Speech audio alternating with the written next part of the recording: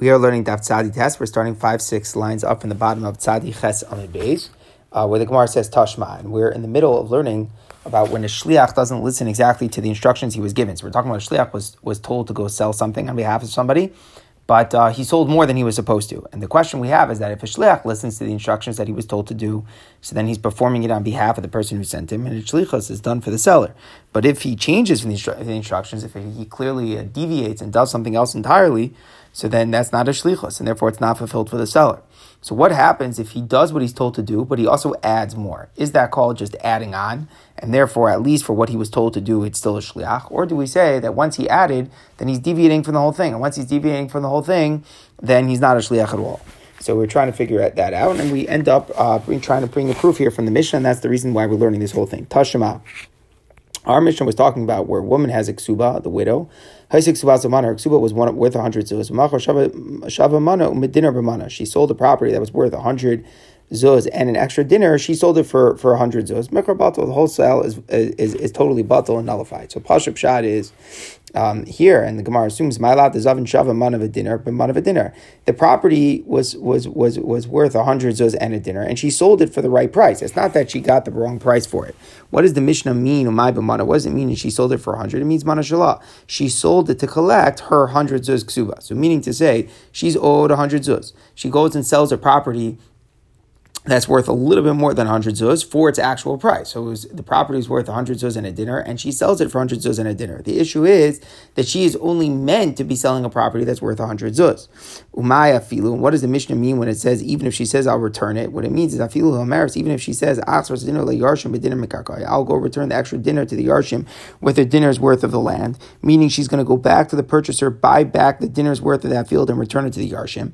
So she'll end up restoring to them the extra dinner which she wasn't meant to sell. And what does the Mishnah still say? The whole sale is void. Why is that? Must be because since she sold more land than she was meant to sell, she's as if she's a shliach. And that's an interesting point. That's where the lumdus is overlapping here, is that we view the widow as if she's an agent of the yarshim to go sell on their behalf, because they owe her the money, and the lien, the debt is there from the estate, and she's selling it kind of on their behalf. And the idea is that she's only owed 100, so when she sells more than 100's worth, she's selling in excess. And what's the idea? That even if she's getting a totally fair price, everything's fine, but it's still batal. Why is it batal? It must be because since she's selling more than she should be selling, by definition, she's not acting as a shliach. So that now that is a proof to what we're saying.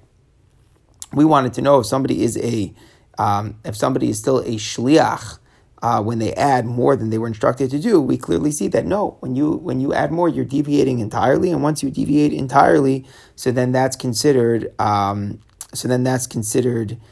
be not a shliach at all. So the Gemara rejects the proof from Rav Huna, but Rav Nazan lo, but the ozel. When the Mishnah means, it's not that she sold extra piece of karka for the right price. What happened is that she undercharged for the field, meaning she was only getting the price for 100, and she was really, in actuality, selling a field for 100 and a dinner. So that's why it's totally batal, because she undercharged them. It wasn't fair to them. But where she would get the right price and just sell more than she was entitled to sell, there we would say at least what she was meant to sell would be kaim. So we're making a distinction. We're saying no, the Mishnah was actually talking about where she undercharged. Says the Gemara, Abin Sefer but the Ozo. The end of the Mishnah is talking about where she undercharged. So we can infer, Harisha b'delozo, so it must be that what we were talking about was where she didn't undercharge. What are we talking about? The Kani Sefer, the end of the Mishnah said, if the ksuba was worth 400 zuz, and she sells a bunch of different fields. He sells to one person property for 100 zuz, another person 100 zuz property. She had 3 fields that were each worth 100 zuz to 3 different purchasers, and it was at the actual value. And then to the last person, the last person, she sells a property that's worth 100 zuz and a dinner. She sells it for 100 zuz. So what is the law in that case? The last one is no good because she undercharged, right? That's the point. She's definitely, whatever she undercharges definitely is not chal. So the last one, when she undercharges, is not good. But all the rest of them are good. So here the Mishnah already teaches us that if she undersells, then the sale is batal. So why would the earlier part of the Mishnah teach us the same thing? Must be that the earlier part of the Mishnah is not talking about that she undersold and that she sold for the property of 100 zuz and a dinner she sold for 100. Must be that she sold it for 100 zuz and a dinner. She got the fair price. And the Mishnah before was saying that it's still batal because by definition, since she adds, adding is considered deviating, and if it's considered deviating, and she's not a shliach at all. Says the Gemara, we defend. Lo, Reisha v'Seifa b'da'ozil, really both cases in the Mishnah is that she did undercharge. Stam adding doesn't make her not a shliach. It's only the undercharging which makes her deviating and not a shliach. You want to know, then it's redundant. Seifa kamashman, the chiddush of the Seifa is time b'da'ozil b'diasmi. The only reason why the last sale is batal is because she undercharged when she was selling the last sale. In other words, she was owed 400. So when it came to, she sold 3 fields fairly, and then when it came to the last one, she undercharged a little bit, so she was messing up the Yarshim, and that's why the last one is bought off of B'didah. If she had undercharged when she was selling her property, meaning if it would have been one of the first 3 fields where she undercharged Machar Chaim, the sale would stand. Meaning, let's say it would be one of the first 3 properties, she would get the loss and the sale would be valid. Meaning, let's say something was valued at 100 zuz in a dinner and she only charged 100 zuz for it, the sale is valid. And she would have to deduct 100 zuz and a dinner from her ksuba, because at that point, that she's not messing them up, she's messing herself up. That's the idea. So when it's past how much she's due, so then we say machar batal, when she undercharges, it's totally messed up. But when it's messing her up, so then we say, okay, it's your fault. You shouldn't have undercharged that amount. So if you had the property worth 100 zuz and a dinner, you only sold it for 100, and she's still entitled to her 400 in this point. So if it would have been one of the first 3 fields, then the sale would have stood, and she would have to absorb the loss. That's what the point of the Seifa is coming to teach us. The inference that in the first 3 fields, where it's her, where she would have to absorb the loss, then her sale would stand if she undercharged. Says the Gemara, but the Reisha Shammos, like you already see that from the beginning of the Mishnah. The Mishnah said, if a widow whose ksuba is worth 200 zuz, she sells a property that was worth 100 zuz, she gets 200 zuz from it. Shava Masayim B'mana. She was able to sell a property that was worth 200 zuz and she undercharged, only got 100 zuz. So she receives her ksuba. In both cases, she's done. In the ratio, she's done because the Maisa she got 200. But in the second case, she only got 100. But since she should have gotten 200, the property is worth 200. So we say that she had in the estate the value of her ksuba and she loses it, even though she only ended up accepting 100. That's her own fault, and she loses. So we already see that point, that if she undercharges on her own cheshbon and she ends up receiving less than she should have, but she has to absorb that loss. So why would the end of the Mishnah have to teach us that again? Says the Gemara, if you only said in the beginning, I would say there it's true, the sale is valid, because with that sale, right, she had a property worth 200, you only sold it for 100, she's totally removed from the house, meaning she can't claim anything more. The ksuba, she was owed 200 zuz, and the property was worth 200 zuz. So she should have been good with what she got. So since she should have been good with what she got, if she then messes herself up and undercharges, she can't come back and claim. On the end of the Mishnah, she's owed 400. So even after she sells the first 3 sales, so she still owed more money. So therefore, nigzer man reaching out to man achron. I would say maybe we should decree that the first 3 should be no good if she undercharges, to the last sale of 100 zuz. Since if it would be the last sale and she would undercharge, she'd be messing them up and it would be batal. So maybe we should say in the first 3 sales, it should be batal as well. Kamashmalan, they say no, there's no such concern. The first 3 sales would be valid since it's her who's absorbing the loss, and it's only for the last one. It's only for the last one where we say it's different, because there the Yarshim would observe the loss. So basically, we've defended what we wanted. Our question is, what a woman does, she's selling what she's supposed to be selling, and then she just adds more than she was supposed to. Was our question, is a shliach, when he adds, is he deviating, he's not a shliach, or for what he was supposed to, is he still a shliach? That question we've defended. Either way, we don't see from our Mishnah. Our Mishnah's discussions were specific to the fact that she was undervaluing that and underselling, and not getting as much as she should have from the property. And there we say that if it's something where she's absorbing the loss, the sale is kind. But if it's where the Yarshim would absorb the loss, then the sale would be batal. Okay, so until now, the Gemara has been discussing where Shliach sells more than he is supposed to sell. Now the Gemara comes with a different version, V'iga Damri. Hello, Tibayalach, your original inquiry is actually not a good question at all. If it was a case where the Shliach was told, go sell lesech, which is the half core, and he went and sold the full core, that's considered mosif. He's just acting. He's just adding, meaning he's not deviating, he's still a Shliach, and for what he was supposed to sell, it is done b'shlichus and it's binding, because the extra thing doesn't change it, it's just adding. Where is the Shaila? Where it's in the exact inverse. The Amrle, the Baal Bai sold the Sheikh Zol Zabin Lekura, go sell a core. He only sold a half. What's the halacha? Do we say that on the half, he was supposed to sell a full core, he only sold a half? Do I say that on what he did sell, at least it is considered valid? Or do I say that no, once he sold less than he was supposed to, so he's not a shliach at all? And the Gemara explains the two sides here. Do we say that the shliach says the tavalach avdilach? that look, I did what was good for you. Di'i lo matzachilach luzuzeh. Lo matze hadrus be, because why? If I would have sold the full amount and then it ended up you didn't need all the money, you wouldn't be able to go back on it. Meaning, I'm really protecting you, because really people don't usually want to part with real estate. Partnering with real estate is not good.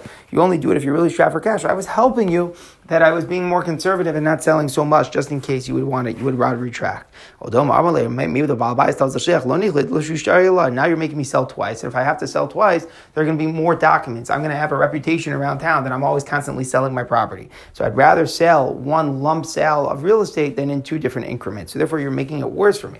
So we're trying to figure out whether by selling half when he was supposed to sell whole, he's actually really messing up his Baal Bayis or not. So the Gemara answers, let's bring a proof from the Mishnah. The Mishnah says, no dinner shows up. Bayis gives a shliach a golden dinner, and he says, go, I want you to go buy a shirt with the money that I gave you. He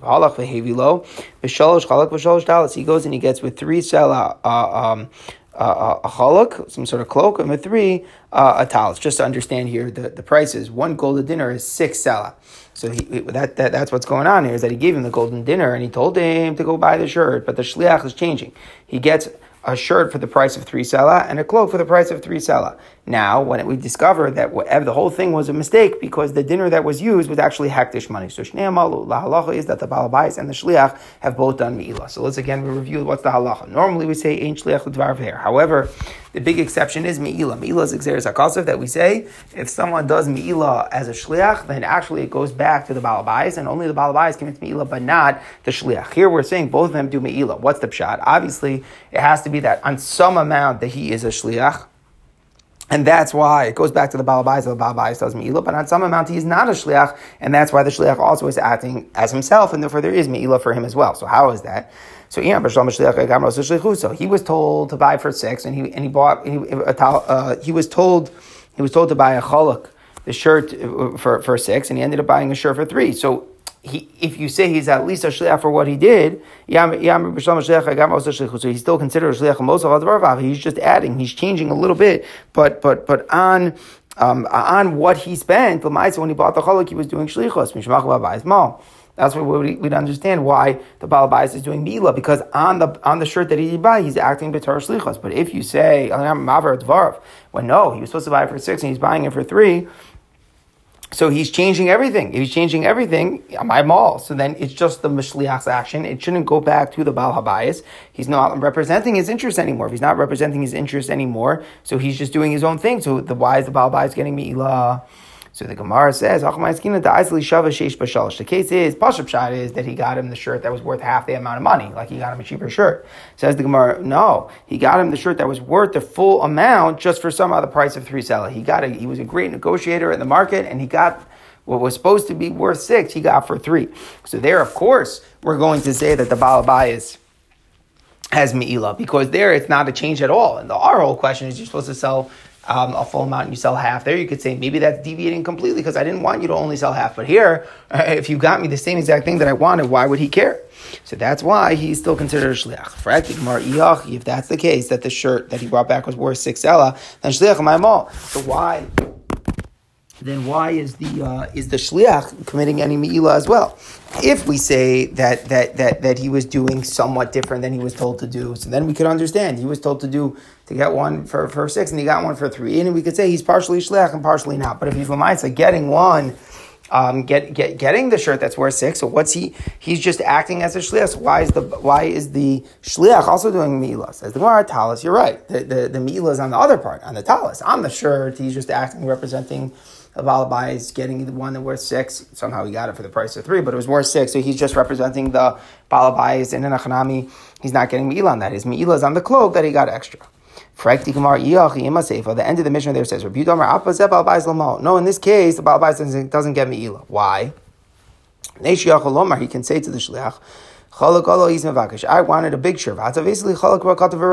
You went and you only got me a smaller shirt. So obviously the case must be that he didn't get him the same shirt that he wanted, right? The Pashup Pshat is that like we thought before, that he got him one that was only worth 3. And then there would be a proof that he's still his shliach klapi, the worth of 3. But if we're saying now when you detract from the value, what you were told to do, then you're not a shliach at all. So we had to say the case was that the shirt was worth six. So what's Rabbi Yehuda saying that the Baal Bayis is not mal because he tells the shliach, what are you talking about? You brought me a bad shirt. Why is it a bad shirt? It's exactly the same shirt that he wanted. So the Gemara explains, my Ra, what does it mean it was a bad shirt? Rabadamim, it was inferior in the price, meaning to say, the Amar Le, the Baal Bayis tells the Sheikh, if you won and got it to me for 6 salah, you would have gotten to me worth 12 salah. Meaning, I see you're a good negotiator. You were able to get the one that was worth 6 for 3 salah. So I would have preferred, if you, with your skills, that you should go and spend 6 on the shirt, and then it would have been you would have brought back me one that was worth 12. So meaning to say, he's still upset. He's still not representing his interest. His interest isn't stam, he should have a shirt that's worth 6. His interest is that the shliach should spend 6 selah on a shirt. And then afkamina is, if you have good negotiating skills, then what's going to happen is that you're going to end up getting even a bigger shirt. And that's kufa what Rabbi Yehuda is saying. The economy is implicit also. The ton of the price says, Modi Rabbi Yehuda bekinis. Rabbi Yehuda agrees, if you went to buy beans, sheshnei amalu, there both of them have meila. Why? Because there's no such thing. Shakinis b'sav, kinis b'pruta. They sell at the same rate, whether you're buying for a selah or whether you're buying for a pruta. So meaning, let's just understand what's going on here. In the case with the shirt, the idea is that there's a proportionate thing, meaning to say that the shirt, it doesn't work proportionally. I'm sorry, it doesn't work proportionally. It's like if you had a good negotiating skills and instead of getting me one worth 6 for 6, you were able to get it for 3. Then if you would spend 6, you would have gotten something worth even more, like double the amount. Like, and it would be able to know who knows how much it was worth. And that's kind of the whole point, is that it doesn't necessarily work in proportions. A shirt is something which doesn't have a set established price. So if you would have spent 6, then the guy could have a taina that you would have done even better. That's the point. If you would, because you spent 3 with your skills, you were able to get 6. Who knows how much you would have gotten if you would have spent 6. Masha Enkin here, we're saying if you're dealing with legumes, which is something which has an exact price, so then there's always a certain rate. There's a fixed rate. No matter how much you're spending, it's always a fixed rate. So what's the difference how much he spent? In other words, there the Baal Bayis doesn't have a taina on him. Oh, I wanted you to spend the whole thing on legumes because kol shekin you would have gotten more. No, it's not like that. As long as he brought back the amount of legumes that he was asked to, and he didn't undercharge or anything like that, he did it with the same price. So what's the difference? What's the taina the Baal Bayis is going to say? The Baal Bayis is going to say, no, I would have wanted you to use your negotiating skills and use all the money in the legumes because then you would have gotten even a better price. It's not necessarily true. It's always a locked-in price. And the Gemara explains, hey chidami, what's the case? Clearly, we're not talking about in case where the beans are sold by estimation, because if you give a full sale, then he would reduce the price even more. In other words, if you sell by approximation and someone hands you a really large bill, then you'll increase more in a disproportionate way than if someone would just give you a smaller bill. So when it's done by approximation, clearly it's not a fixed in price, then it wouldn't make sense. We're talking about where they measure it against the kana and they sell it. It's like, it contains something in the kana kli, and then they put the beans on the other side, and whatever exactly they're selling perfect against the kana. Every kana sells for a pruta. It doesn't make a difference how much is being purchased. So I didn't use all the money to buy the legumes, but I didn't cause any loss. You want more, just send more money. So when it's the case of the shirt, there's a taina, because that's the way business works. It's not a fixed in price. So if you were able to get one with the value of 6 for 3, if you would have spent 6, maybe you would have gotten one that was worth who knows how much, 24 or something like that, because there's not a fixed price. You can get something for whatever you want. If it's something with a locked-in price, like the situation with the legumes which are being sold not by approximation but by exact weight, then that's not considered deviating just because you didn't spend all the money on the legumes. So what did we come out? That the Mishnah Me'ila is not talking about anyone who really deviated. Originally we were trying to say that it was, and it was approved to us because we thought that he came back with a shirt worth 3 instead of the shirt that's worth 6, but we end up saying no, that the case was that he did come back with a shirt that was worth 6, and just it was because of his skills, and the question is whether there's a taina that you still should have spent all of the money on the shirt. So we're still looking for an answer to our question. If someone was instructed, I want you to go sell a core, and then instead he only sold a lesach, is he a shliach on what he did? So the Gemara says, Tashma, we bring a proof from our Mishnah. The water was worth 400 zuz. And she has different fields. She's selling 3 different fields, each of them worth 100 zuz, to 3 different purchasers, and she's selling them the right value. When she gets to the last field, Yava, man of a dinner, it was worth 100 zuz and an extra dinner, and she sold it b'mana only for 100 zuz. So what do we say? Shal achron batal. The last sale is totally batal because she's ripping off the yarshim. But the other ones are valid. So what does the Gemara want from this?